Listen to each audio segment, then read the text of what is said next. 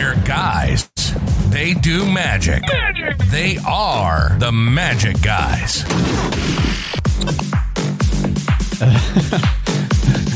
Well, I told you I should have changed shirts. This isn't working. The invisible fan. I love it, Doug. All right. I'm not up for it anyway. I didn't really feel like I wanted to exude cardsmanship.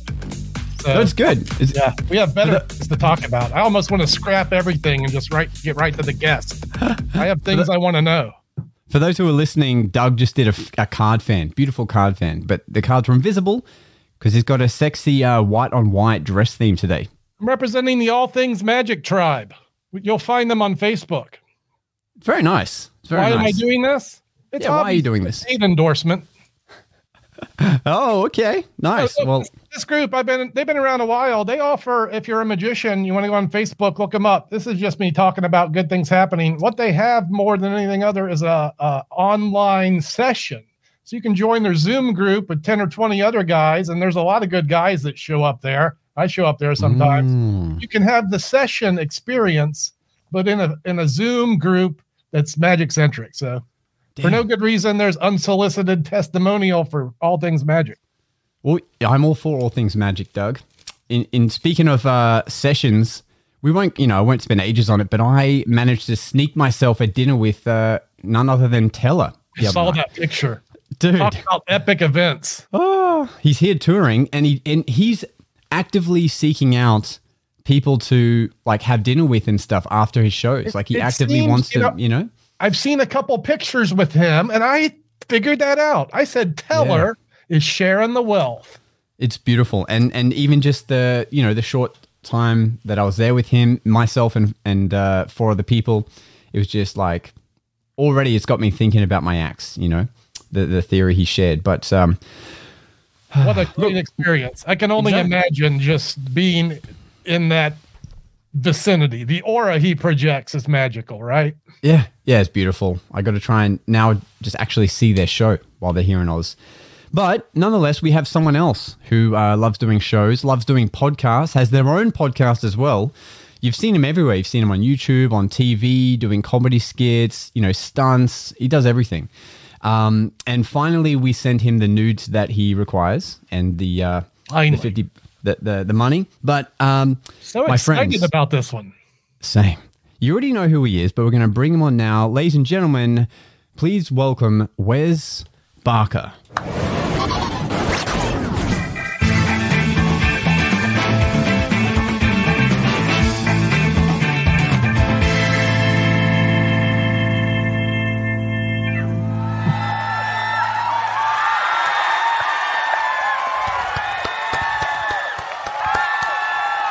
We're all here, Wes. All of them. Yeah. There they are. After seeing your live podcast with a live audience, we're like, we need to get that kind of vibe here too, Yeah. Oh, for sure. No, you got twice as many people in that soundtrack, so you're good. Feels great. Appreciate it. Hey. Thank you for making sure Jason wasn't here. I really appreciate that. I know that's part of the rider. A bonus event. Took a bit of scheduling. What a great concept. A podcast with a live audience, magic centric. I was unaware of this like a noob. I don't know how I missed this great content. So we do this bottom of the barrel podcast. We call it Bob because the T is silent. And yeah, we just got back from a Canadian tour. We did like 6 cities. So it's not something we always do live, but we're just experimenting with it. And oh man, it's super fun live. It is. Yeah, right. Your pod fans get to get that experience, and you do some magic there. I love it. The best part about it, I'd say, is about half the people there have no clue. They came with a friend that said this would be great, right? Yeah. So you walk in and they're like, "What the?" So there's muggles.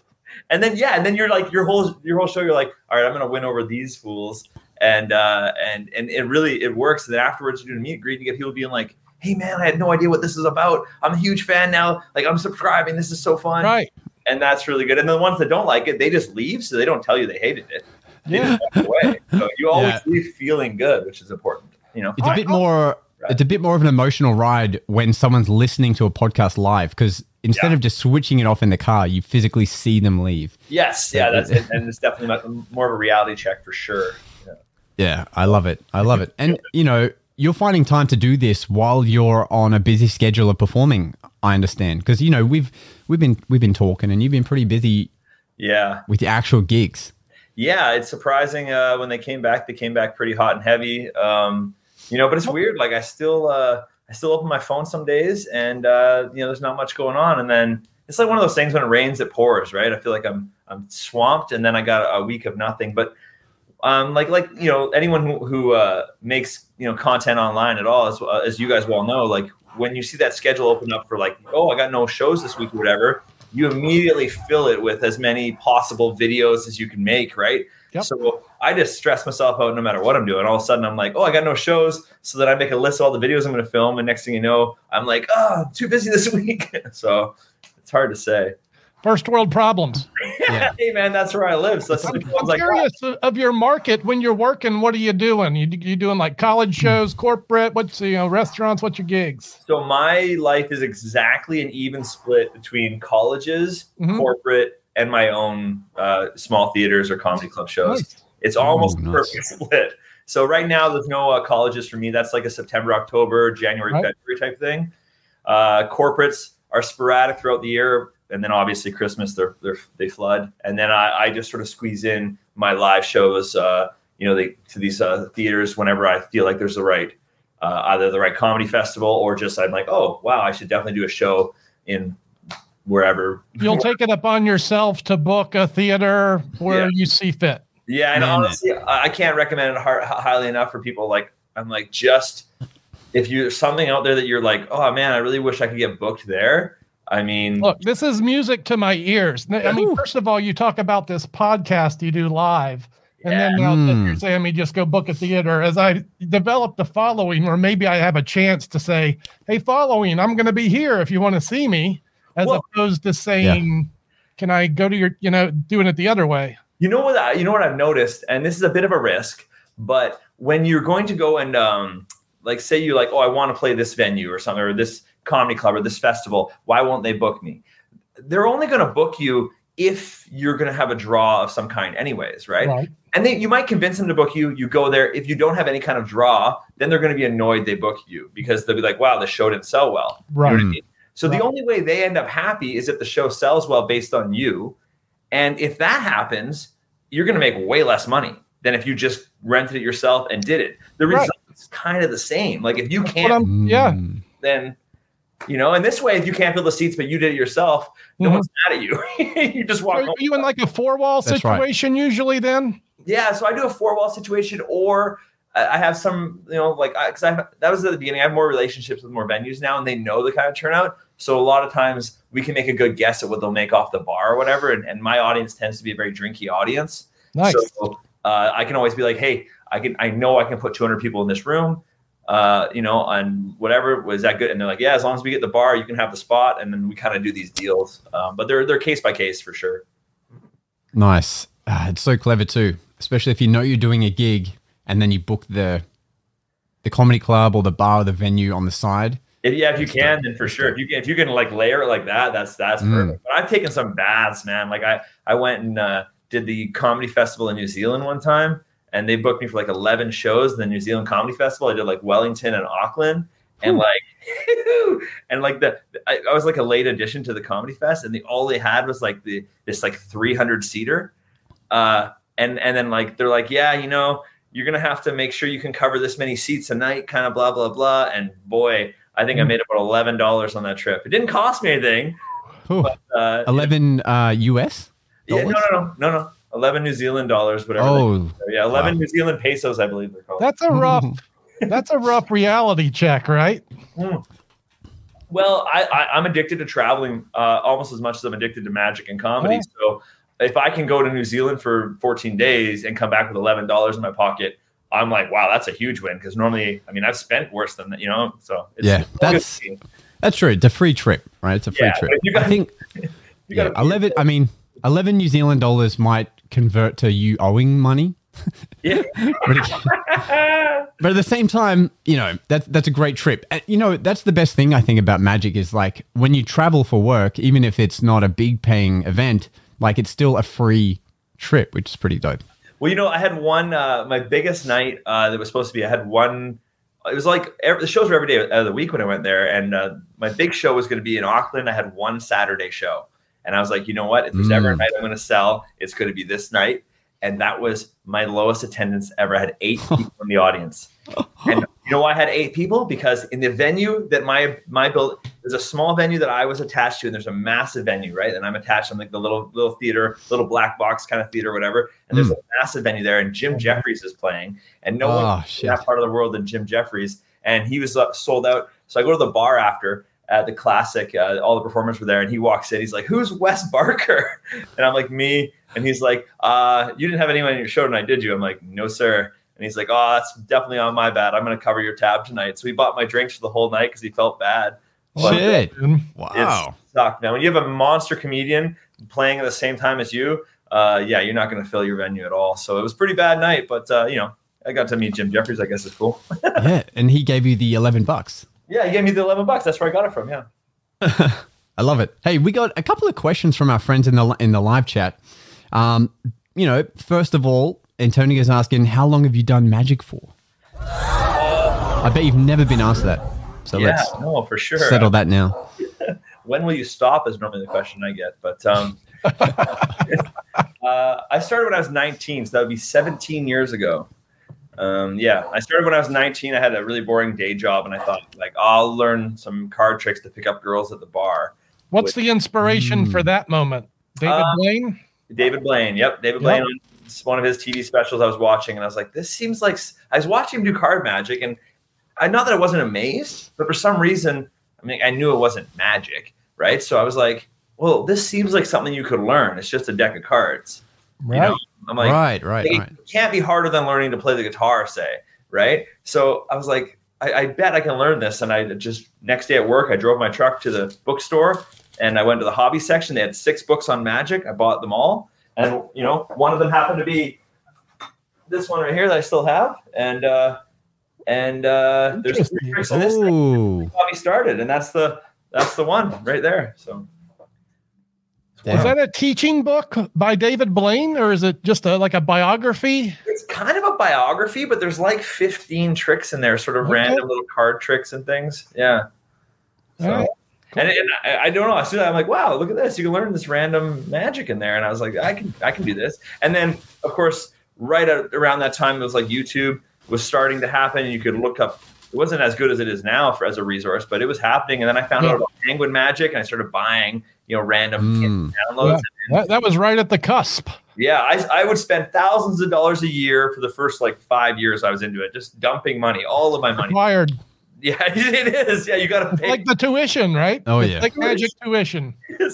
And some of it you look at and you go like, those bastards. I still do it, man. On the weekly, I'm buying it, piling up over here. I know. As soon as I discovered Theory 11, my money was gone. Yeah. Oh, yeah, the cards now. Because you eventually go to do a show, and then you end up pulling out, the stuff that you learned years ago, and all this new stuff just sits there, and you go, oh man, I don't know. Part of it is like maybe we should just do what we know for a little bit. I don't know. It feels weird sometimes. I feel like I'm wasting my money knowing that there's already better stuff in this office that I'm even capable of performing, but I still buy the next thing instead of working on this. There's other hobbies that are equally costly. I treat magic play like a hobby, and then magic work like work. You got your 10 tricks as a pro, right? You're doing those 10. And then you can play as a hobby. I do 1,000 card tricks that a layman will never see. I think that's actually really good. I'm going to look at it that way. I like that a lot. That's smart. Yeah. That makes sense. Now, Wes, you also have your own line of playing cards. Yeah. And, speaking of cards. Yeah. Tigger T was asking, is there any plans on a V2 for the second cards? This whole thing happened accidentally as, just trolling Chris Ramsey, right? Because what are friends for?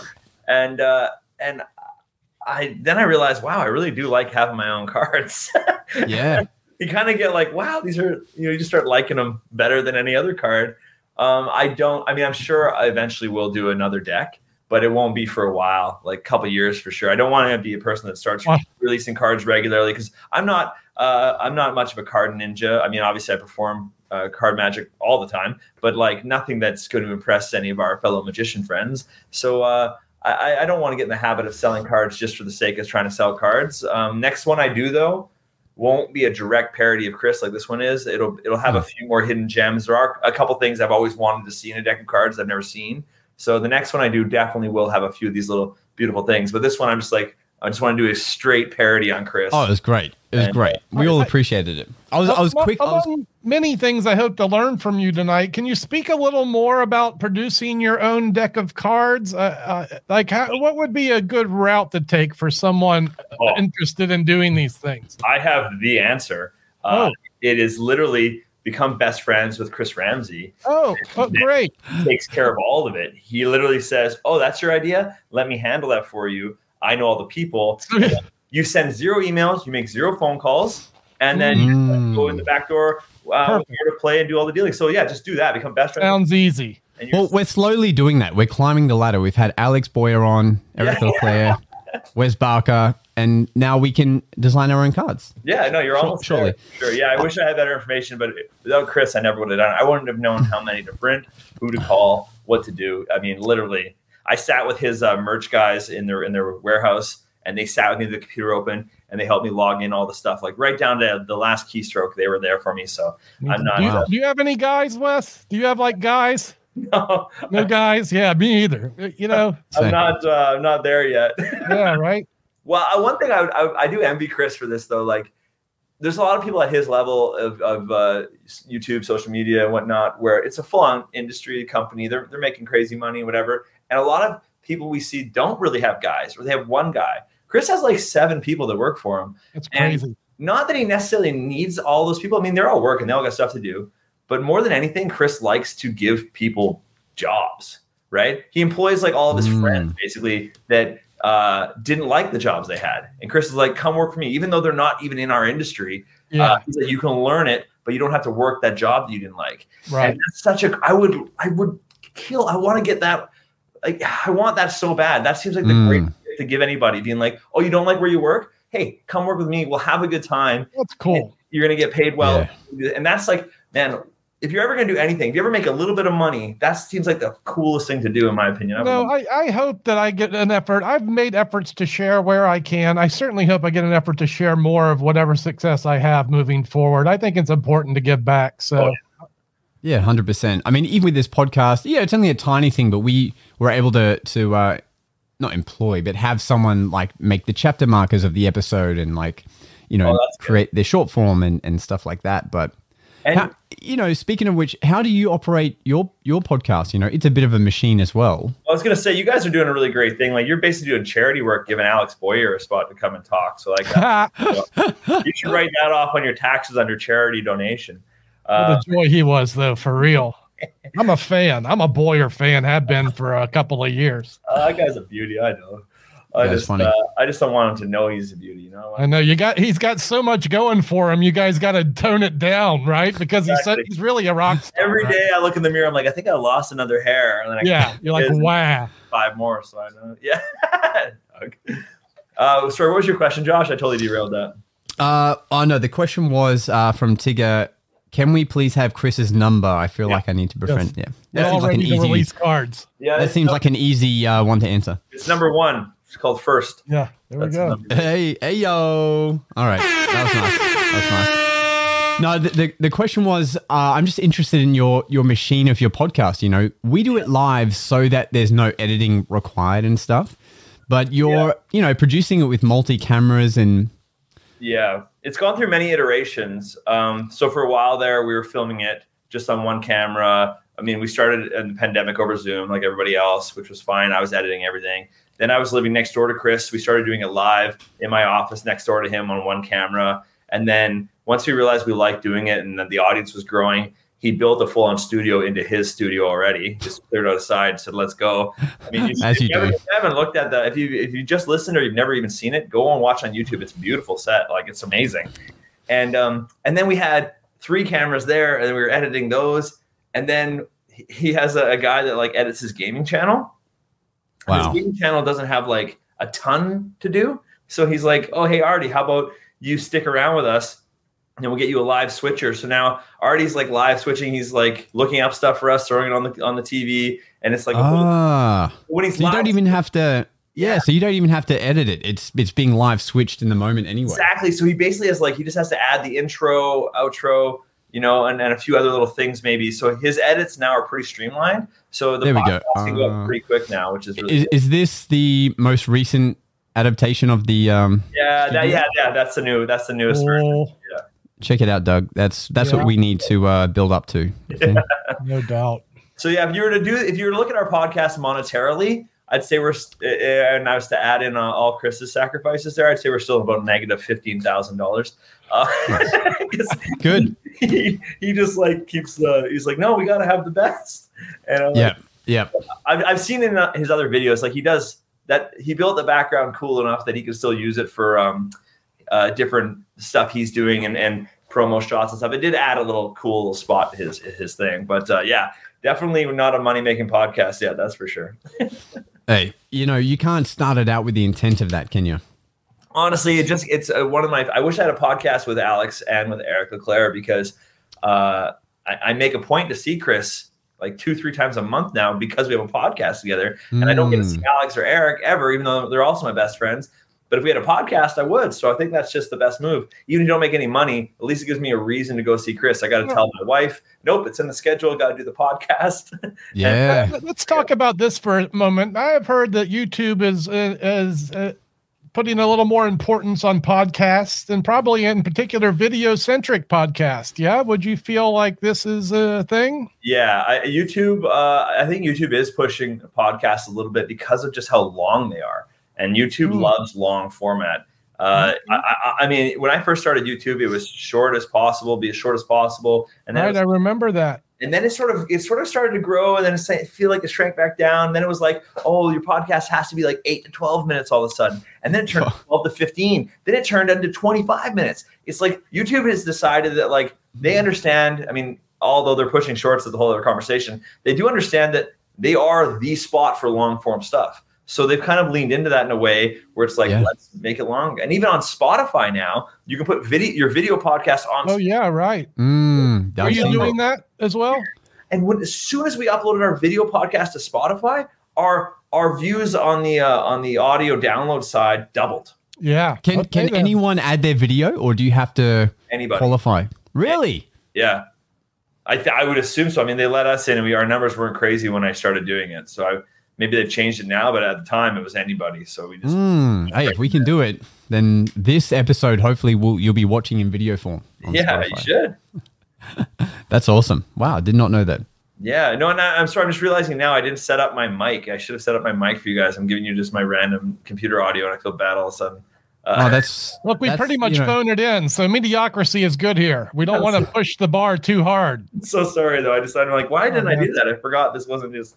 You sound great. I've been doing virtual shows for the last week. I thought they were all done, and I had 4 last week, and they almost killed me. So, what does that look like when we see a Wes Barker virtual show? Do you have a studio for that? A little setup? No, this is the setup. Basically, all right. Raise everything up. Yep. So I'm standing. I like to perform standing, regardless. I get it. Push it back a little bit. There's more junk on the walls, like stuff I'm going to be using in the show, but it's basically this. And okay. And so the one camera show. Yeah, I before I had 2 cameras and I was doing some close-up stuff, and then I realized I am just so much better giving you a more of a version of my real live show over video. Big part of my live show is the stand-up I do and the stories I tell. Right. And in virtual, I pushed away from that. I started doing adding effects and all this stuff, 2 cameras, magic, and then I was like, I'm not good at this. They want to see Wes Barker. They want to hear you and look at your face, right? Yeah. They don't care. It was. Yeah. And I wasn't enjoying it, I guess. I wasn't enjoying it. So I said, even if they were liking it, I'm like, forget this. I'm going to do the thing I like to do. So then I started doing that again. Yeah. Unless you have a team of 7 guys like Chris, worrying about the live switching for you, I'm sure it can be a mess. And I think, there's 2, when I was watching a few of the Vanishing Inc. Zoom performances and behind the scenes, there was 2 schools of thinking. Justin Willman came on and was it's all about the production, and he had the 3 different cameras and the graphics and the intros. But then, and he would run it himself. But then Ben Seidman did one the following week, and he's like, no, it should be 1 camera, because then they know there's no edits. You're not grabbing stuff while it's cutting away. It's all just raw and just you.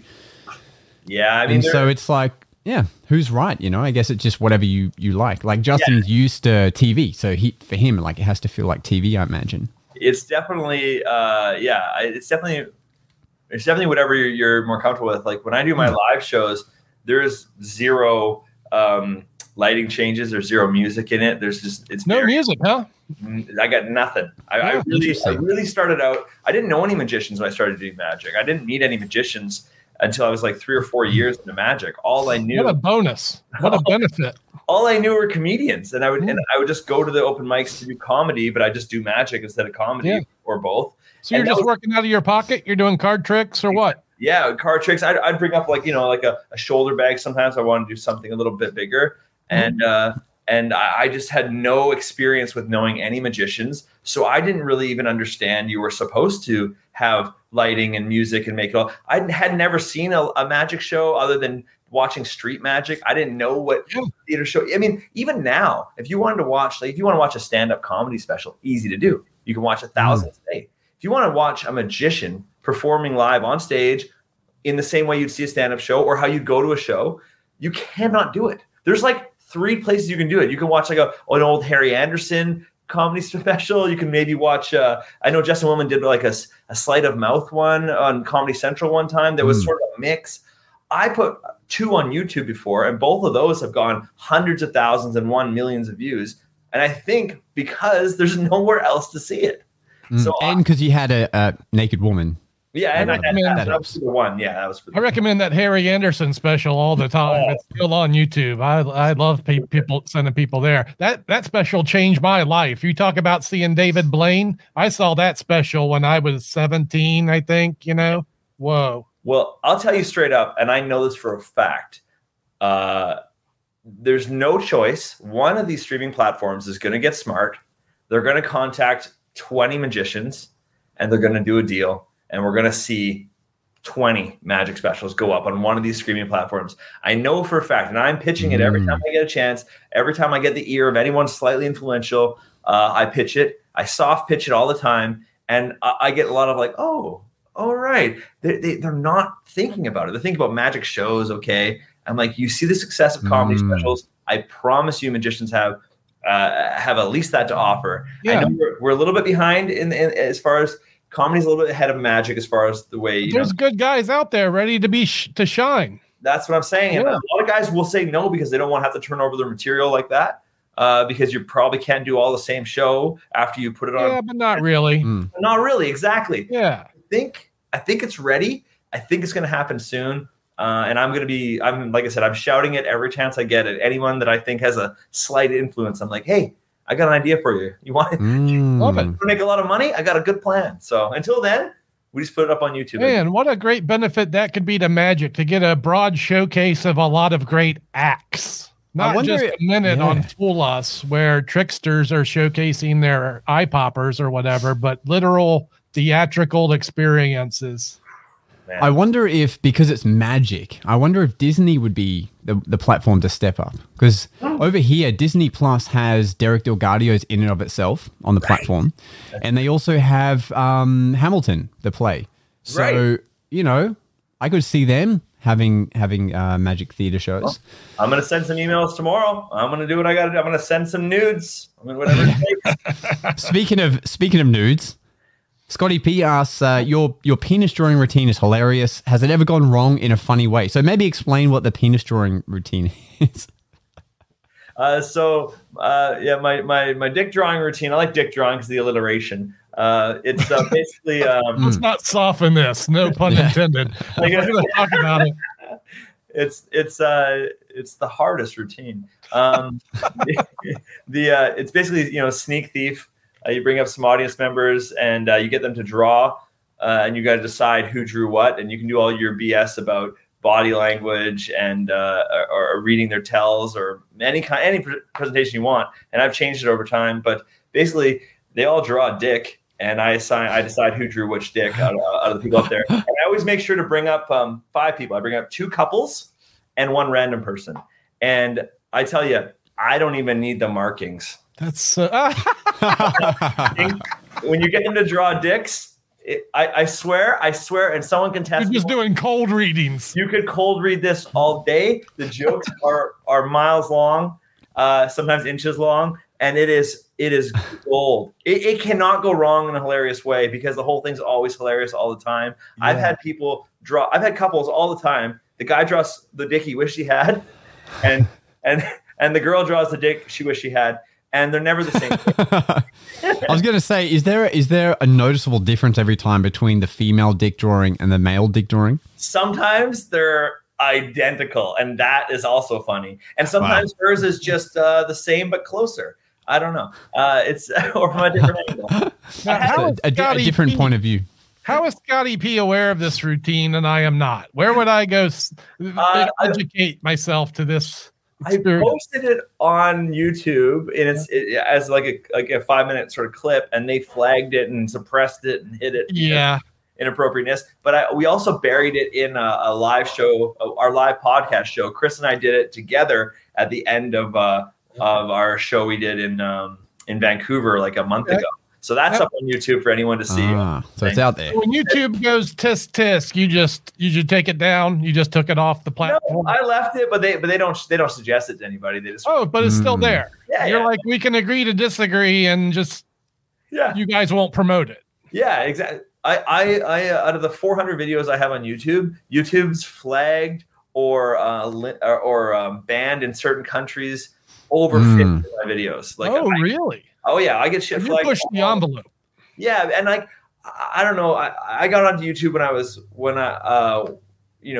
I started very first video ever on YouTube in like 2009.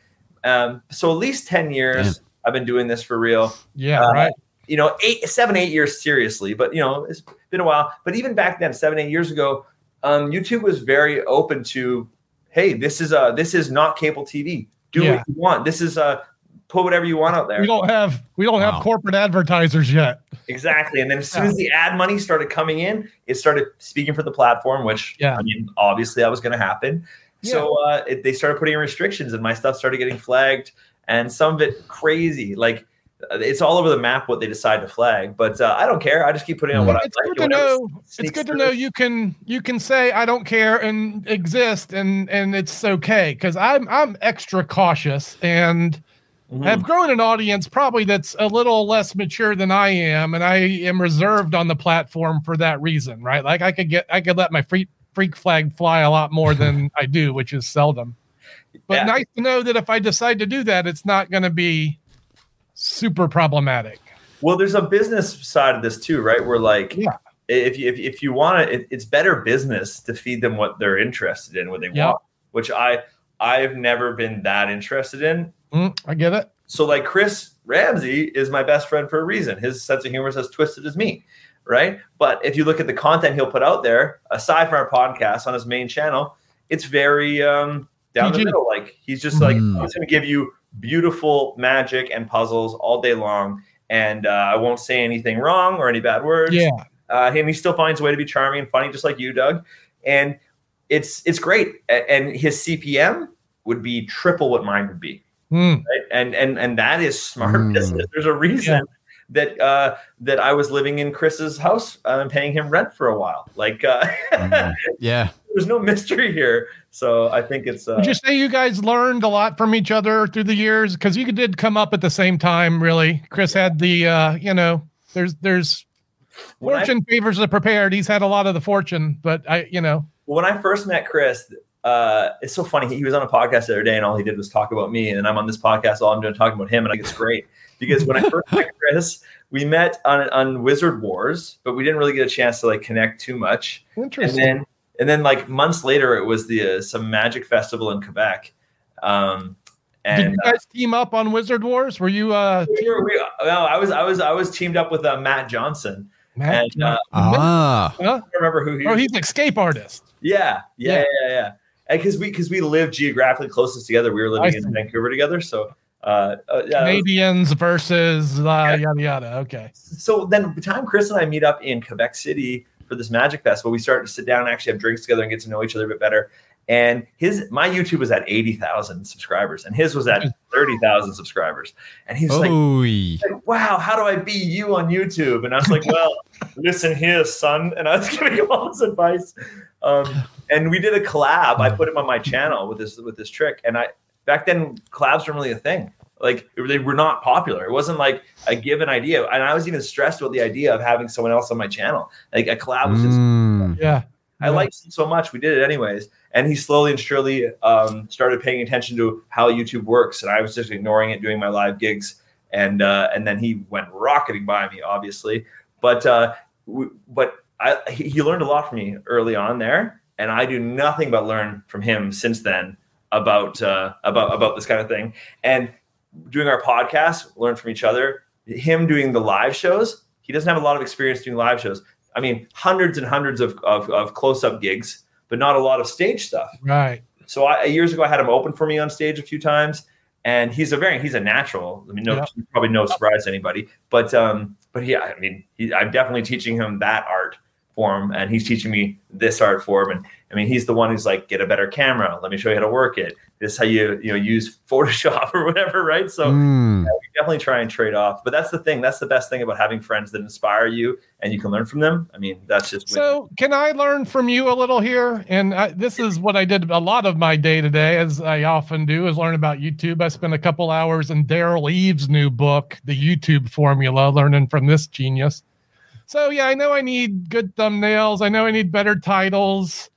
And what's another thing that's important? Good content. Okay, let's say I get the big three. Now what do I need? Like, what's a bit of advice I don't know? Well, you need a puzzle. You need a puzzle, Doug. Puzzle. I can tell you straight away, the thumbnail thing, I wouldn't worry about it too much. I mean, like it used to be the most important thing. Yeah. But we are slowly, I mean, and still it's very, very, very, very important. Sure. But I wouldn't be surprised if in the near future, thumbnails are almost gone. You mean because of the preview? Content. Like the preview video that shows up? I think it's going to be more like, preview video instead of thumbnails. It's going to sort of shift that way because every other platform seems to operate that way.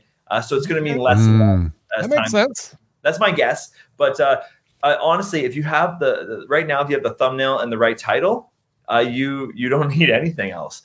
Even the content has to be good, sure, because the longer you can drag people on, the more YouTube goes, this video is working, and it'll help suggest other videos. But even consistency has gone out the door. Like, when guys like Casey Neistat were popping off, doing daily videos was the way to make sure you made it. Like, and then it turned into like, we'll do a couple videos a week, 3 videos a week, 2-3 videos a week.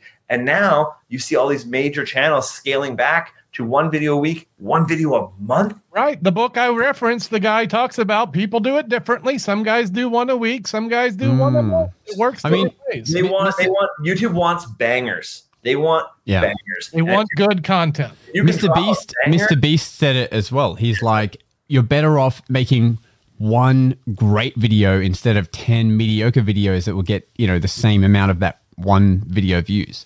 Yeah, so exactly, it used to be completely the opposite. It was quantity over quality, right. And I was never that guy. And then sort of because watching Chris and stuff, he was doing 3 uploads a week, and I was like, I got to get on this train. So I uploaded like 3 just sort of mediocre ass videos, or 1 video a week, or 3-4 a month, and I was trying to keep up, and it wasn't the way to go. Because right now, as it sits, every 4 or 5 months, I'll drop a video that'll get millions of views. And the rest of the time, I'm getting 5,000 or 6,000 views, 10,000 views, right? And I'm like, if I just ignored all those and tried for every 2 or 3 months to drop a banger and put all my energy into that, I would be better off for sure. Do you feel do you know when you're working on something that's mediocre? Or do you always feel like this is going to be this is a good one? Or do you know when you're phoning it in, kind of? I'm not 100%, but to like a 50%, I'd say about half the time I can predict it for sure. Maybe even more, maybe like 80%. Yeah. I know when I have something that's really good, I know I've been wrong a couple times, and it really blew my mind. Like I made a catapult to shoot hamburgers over my house, and I thought that one was gonna. Sounds pretty good. It took me weeks to make. The video is perfect, and it died at like 15,000 views. But I did another video about like convincing strangers to kick me in the balls, and I knew that was going to do millions of views, and it did. Yeah. You know, so like I do know sometimes. What's the title on that video? Forcing people to kick me in the balls. for millions of views. Wow. Yeah. You know, you said before that originally your YouTube channel was 80,000 and Chris's was 30,000. Yeah. You literally just described my relationship with Jason Ma, because for those watching, I introduced him to TikTok and I had like 8,000 views. It was just followers, and it was the same conversation. Wow. He's like, oh man, how do I do that? And then we filmed like one video of him doing whips, and he's like, hey bro, it's up to 20,000 views. And I was like, oh damn. He's like, yeah, I got like 5,000 followers. And then, you know, in 2 days time, he had just like quadrupled what I had spent the year like building up. And yeah, so do you have resentment for Chris as well? Or I hate it. Is it just me? I hate the friendship is sheerly for business purposes. Well, the thing is, Chris is smart. He watches analytics more than I do, and he's much better at. He has a better photographer's eye. He's a better camera guy. He's a faster editor. It's a lot of things going for him, and he's always trying to. He spent a lot of time in the trenches too, right? Where he's doing grunt work for Illusionist, building the backbone. So if you look at my channel now, I'm like 380, 390, 400 videos, something like that. Chris had made 300 videos before he ever made a single dollar online.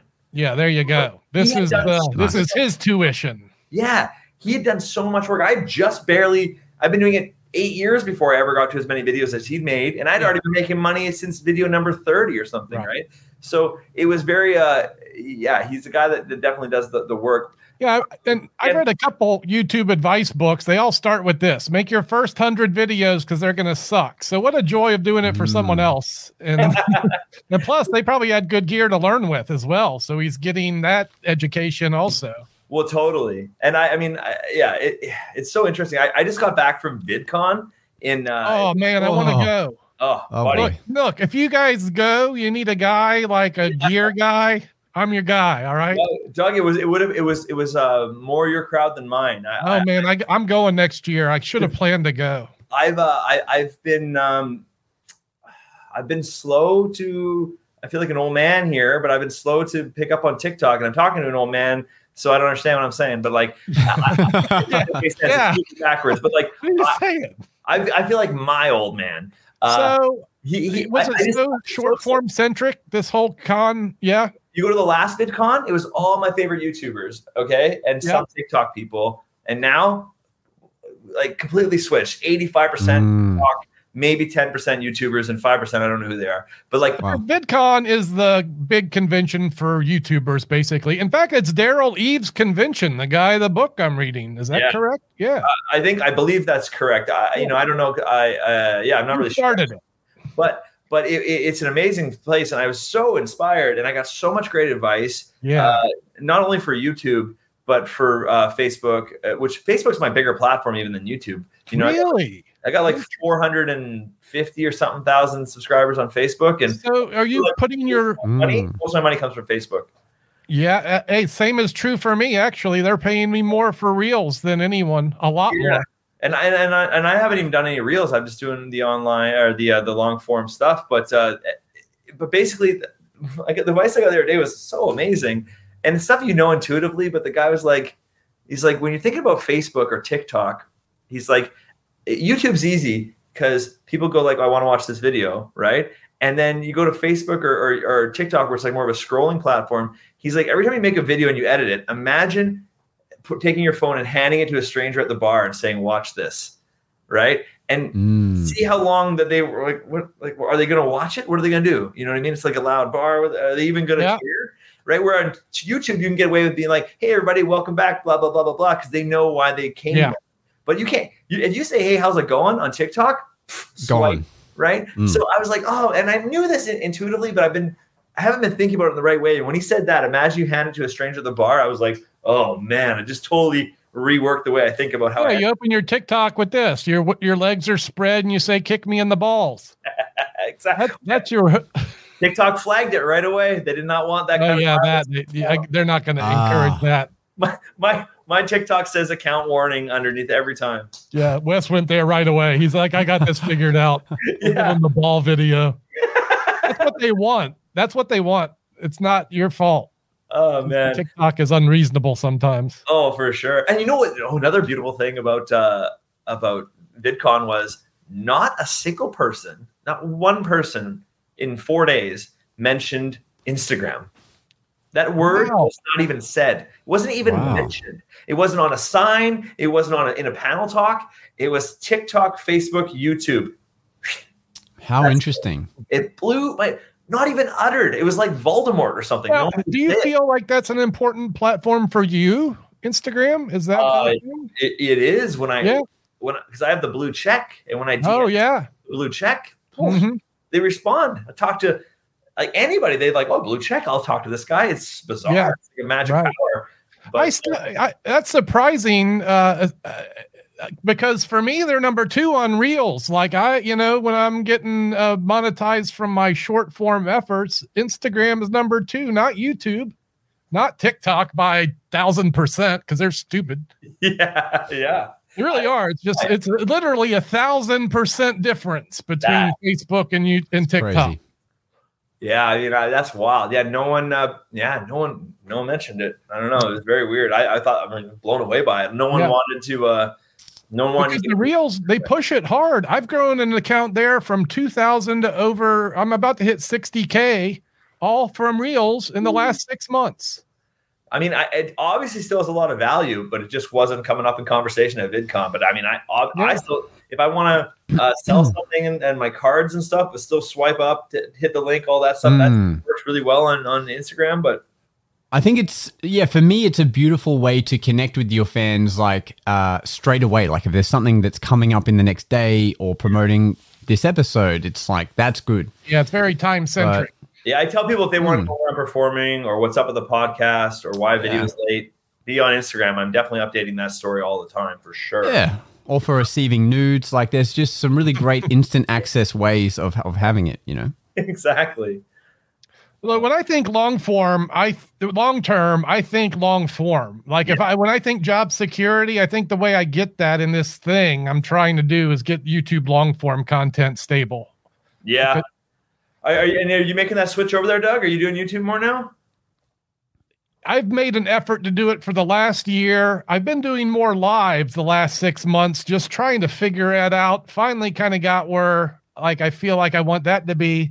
And I'm still learning to do good long form video, but maybe I get it right in the next year. I'm trying hard on the daily. I'm rooting for you big time because it seems like all of my friends that have had huge success in YouTube, all my magic friends that have had huge success on YouTube, just stopped doing magic on YouTube. Pete McKinnon started doing photography. Oh yeah. Starts doing puzzles, blows up. Andre Gique switches to finance, blows up. Spidey starts doing behavioral analysis a couple months ago, blows up. So I'm like, I love magic and I want to see people do well in it, but I don't know why. I don't know why. I don't think I'm qualified to blow up beyond magic. So yeah, I'll be around doing tricks. I don't know. I'm just like, what the hell? Look, I think there's a time where guys like me who've been around a while and for the first 2 decades had a adjustment period that YouTube is a learning resource where our new generation is going to learn.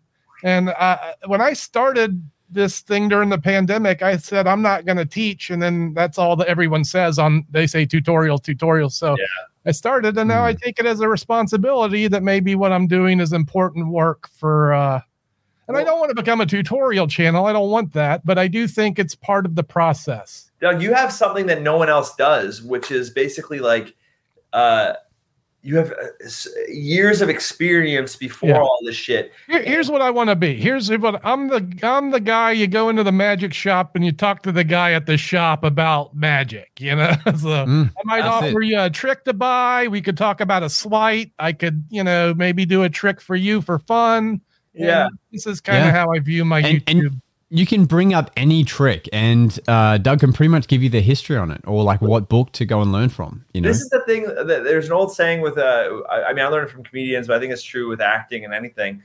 You're only new once, and they're trying to discourage people from like moving to LA too soon back in the day, kind of thing, right? And that's basically what it is. All these people that have just started learning it, and I would have been more of a victim of this if I'd learned it closer to the social media era. But you can't help but you want to put it out there. You want to start putting it out there. But if you already have years of experience and then something like this comes along, when it does come around, you're ready for it. So your content is so much better than somebody else just learning and being like, well, I got this one down, sort of, I'll do it on the camera. So it's a really good spot to be in where you're at, man, because your content is going to be fucking great. Yeah, I'm working hard. We'll get there. I'm stubborn and consistent. On a side note, what I thought was great that I saw you do, Wes, was Chris does well with his puzzle solving, and you decided instead of doing that, you'd like add onto it and make your own puzzles. Yeah. For Chris to solve. Like that is just, bring your own unique spin on it to still be at a collab. Because you could have easily just been like, hey, Chris, can I have like the last 50 puzzles you're not using anymore? And whatever. There's got to be a lot of excess by now. Oh yeah. And I think I might, even for some shorts, take his puzzles and see what if I can make a but instead, look, Wes, put them on Facebook Reels and make that money. Do that. I think I will. I think you should cash in on that train. Chris's office. It'll come back and it'll pay your house note.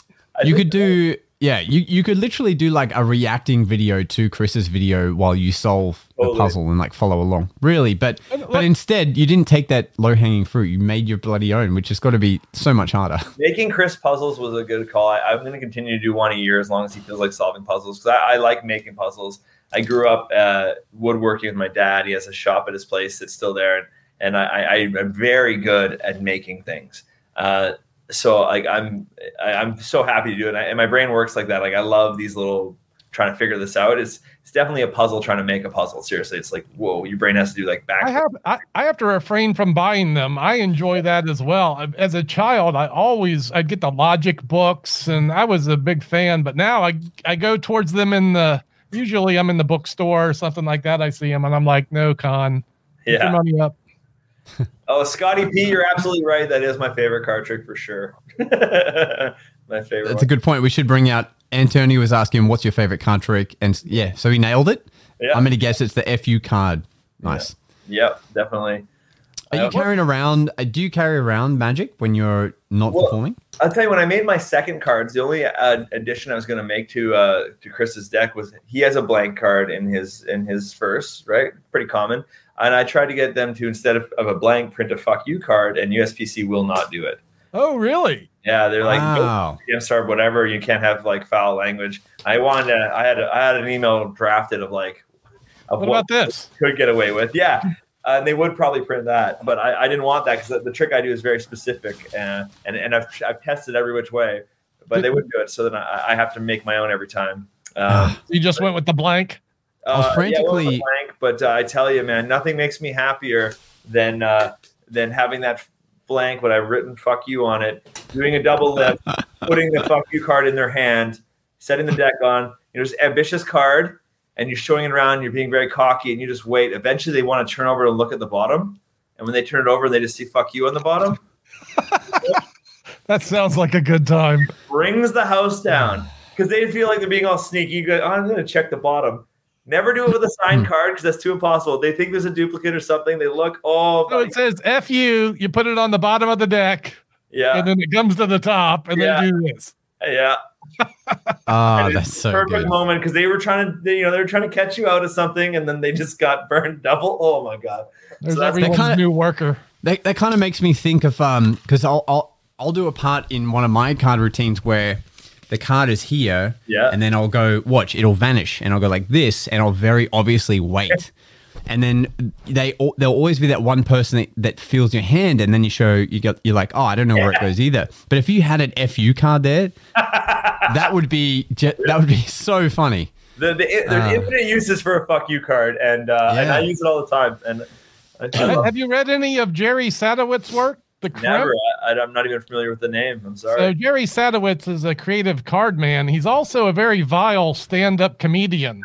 At one point, he combined the two, and he still produces these occasionally very vile Magic zines called The Crimp, where "fuck" is every other word. Oh my And I'm God. sure that he was the first to publish a card trick with the words "fuck you" on a card. But man, you should look for the Crimp magazines. They're epic. I gotta find this stuff. That sounds Oh, perfect. it's hilarious. It's got a lot of comics. They're all hand drawn. So it's like 8 pages of handwritten comedy with, he's got pictures of Richard Kaufman with a, giving a BJ to, Vernon or whatever. Am I pushing the envelope too far here, Josh? Am I letting my freak flag fly? No, I like it. This is what we like, Doug. When we're deep into the podcast, All I'm only doing was the listeners are recommending hearing. good art. One time I went to Blackpool for the convention, and this guy, we're all drinking, and this guy corners me. I don't remember his name, some magician, and he's like, "Oh, Wes, you're just the guy I wanted to show all this to," and he starts showing me like insane amounts of dick magic. Wow. It's like you're the one that needs to see this.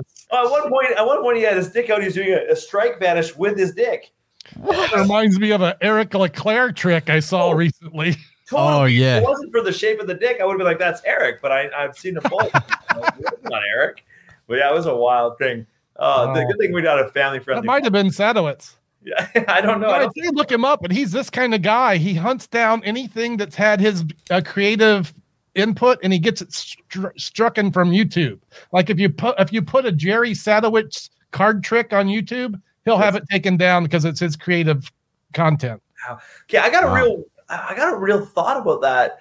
I don't know how you guys feel, but like people copy me all the time. People will copy me and send me a DM telling me that they've copied me, which blows my mind. I'm like, hey, I copied you. Check it out. Is that what they do? They're like, wow, I love this trick so much. I put it in my show. It kills. Here's a link. And I'm like, Wow. Never sold this, and it's completely mine. And I just don't care. Like, I'm saying, please don't copy me. That's just not as the way to go.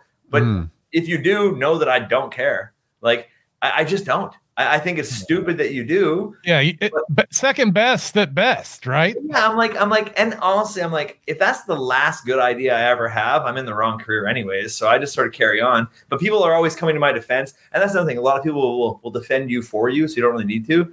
But like, it's so weird to me, and I don't know what to think of it. Like, if I look at my copyright thing on YouTube right now, it would be pages long of people taking my shit and reposting it or trying to whatever. And I just let it ride. Yeah, at the end of the day, it's not. Is it really hurting your business? Probably not. If anything, I'm not making the money off it. Okay, but I am getting more eyes on me or my material. I don't know.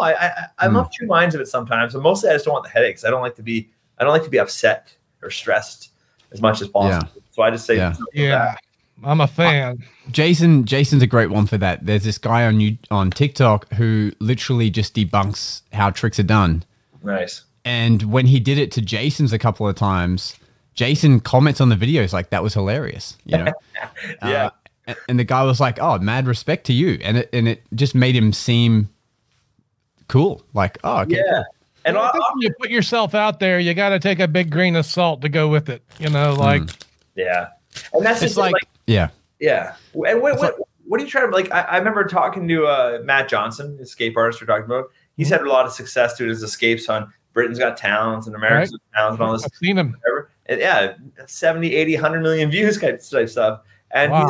he was very reluctant to put his stuff out there on YouTube. And I'm like, there's only two things that ever happen. One, no one sees it, so no one saw it, right? Or two, like everyone sees it, which is the point, So he's like, well, I don't want people to steal my ideas.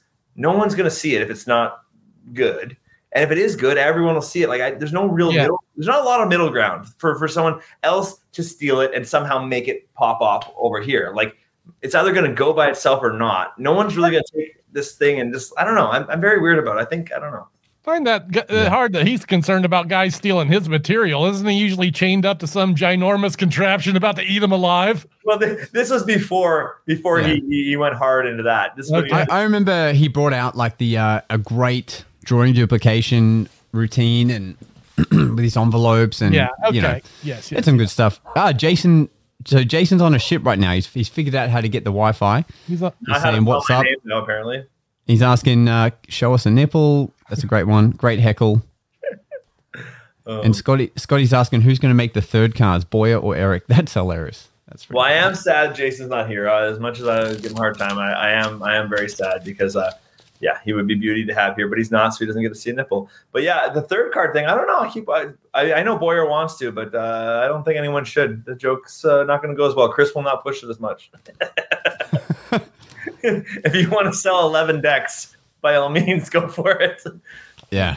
So what's coming up for you now? Are you focusing mainly on the podcast or trying to tour your shows more? What are you kind of focusing on? Well, I just came back from a conference for my college shows, and it went very well. I was going to ask, is this how you book yourself? You go to like a college showcase? Yeah. So in the States, we have NACA. In Canada, we have COCA. So you're booked in the States too, huh? Yeah, I haven't done much in the States because I need an O1 visa, which is only valid for 3 years. The first time I got one was right before COVID, and now it just expired. I had the worst 3 years ever. Well, that was like no fun for that. Yeah, they're expensive. They're expensive too. The O1 visa. Yeah, that was. Sure. Oh yeah, it cost me $10,000 to have a visa I used for 2.5 years. Ouch! It was rough. So I had a whole 6 months I could have used it. It was bad. And then, but anyways, I do the Canadian one. I've been doing the Canadian one basically since I became a full-time magician almost. So like 10 years I've been doing the Canadian one. And I'm really pretty well established in the Canadian market. When I go to these I do a showcase. And every year for the last few years, I've been awarded something like Variety Performer. Do you change your show yearly? Do you? I assume you updated it somewhat. So the colleges is good. Like I do update it a bit, not based on their needs, based on my own ideas. Because it won't really matter to them because the turnover is so great. Oh, yeah, right. Okay. Right. And a lot of the shows they're booking is meant for the first-year students. Yeah. Okay. Right. Do the same one. You could do the same one, yeah, but I get ideas, and it's a good place to workshop them. That's always kept me happy as a performer, putting new material on the act. I couldn't do the same act forever. It'd drive me nuts. It's so good. You get yeah, it's so fresh when you have something to do. I can watch the video back and just know that I'm happier.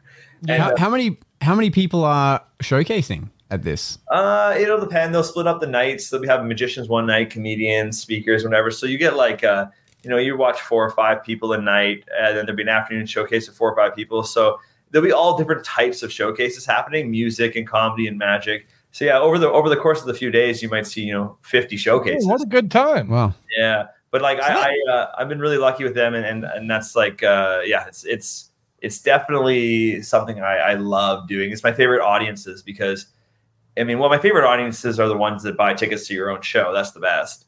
But colleges are kind of like if you did a corporate event, but everyone was really happy to be there. Yeah, it's a great market for a magician. I think. Do you find a way to mention your podcast in the shows? No, it seems like that's a similar market that would listen to it. Probably. I never really do. They have enough. I don't think it would matter. I mean, I asked Josh if he mentioned his socials during the showman shows. You said no to that as well. Maybe these. I try never to sneak any credentials into it. And you got one of those? Oh shit! What was the trick? We're already overtime. Do we keep going? I was on the first season. They brought it back to the States. So I guess it was season number 2 overall. And I did a trick with a sword and a phone book. Rip a phone book, throw the pages in the air, stab one of the pages with the sword, and it was perfect. I got to retire that trick right away after because phone books are impossible to find. Oh yeah, right. I remember that's back when they still had Jonathan Ross as the host. Yeah, exactly. And he was perfect for that. I mean, he's the guy. One of the originals. It was beautiful. I loved it. But it's been really good. I don't know. I could talk to you guys for hours about this stuff, man. I love it. I love it so much. Well, look, you can find all of Wes's stuff in the description below. It's been an honor having you on here, sir. And we're going to chat to Wes a little bit off air. But for now, anything you want to leave the viewers with, Wes? No, I mean, I'm taking 3 weeks off in a month to go climb Mount Kilimanjaro. And that's not a good business choice, but I want to remind people that working isn't everything. I'm going to go spend. I've heard you say repeatedly, and you do what you want. I love that motto. And you're apparently doing that as you go climb one of the biggest. Is it the biggest one? It's the biggest one in Africa. I don't know where it stands on the world scale, but yeah. So that's beautiful. That's my advice. Just do other shit too, right? Work hard, but also play hard, as my dad would say. Love it. Thanks for listening. It's time for us to disappear now. But we'll see you again on the next episode. of the Magic Guys.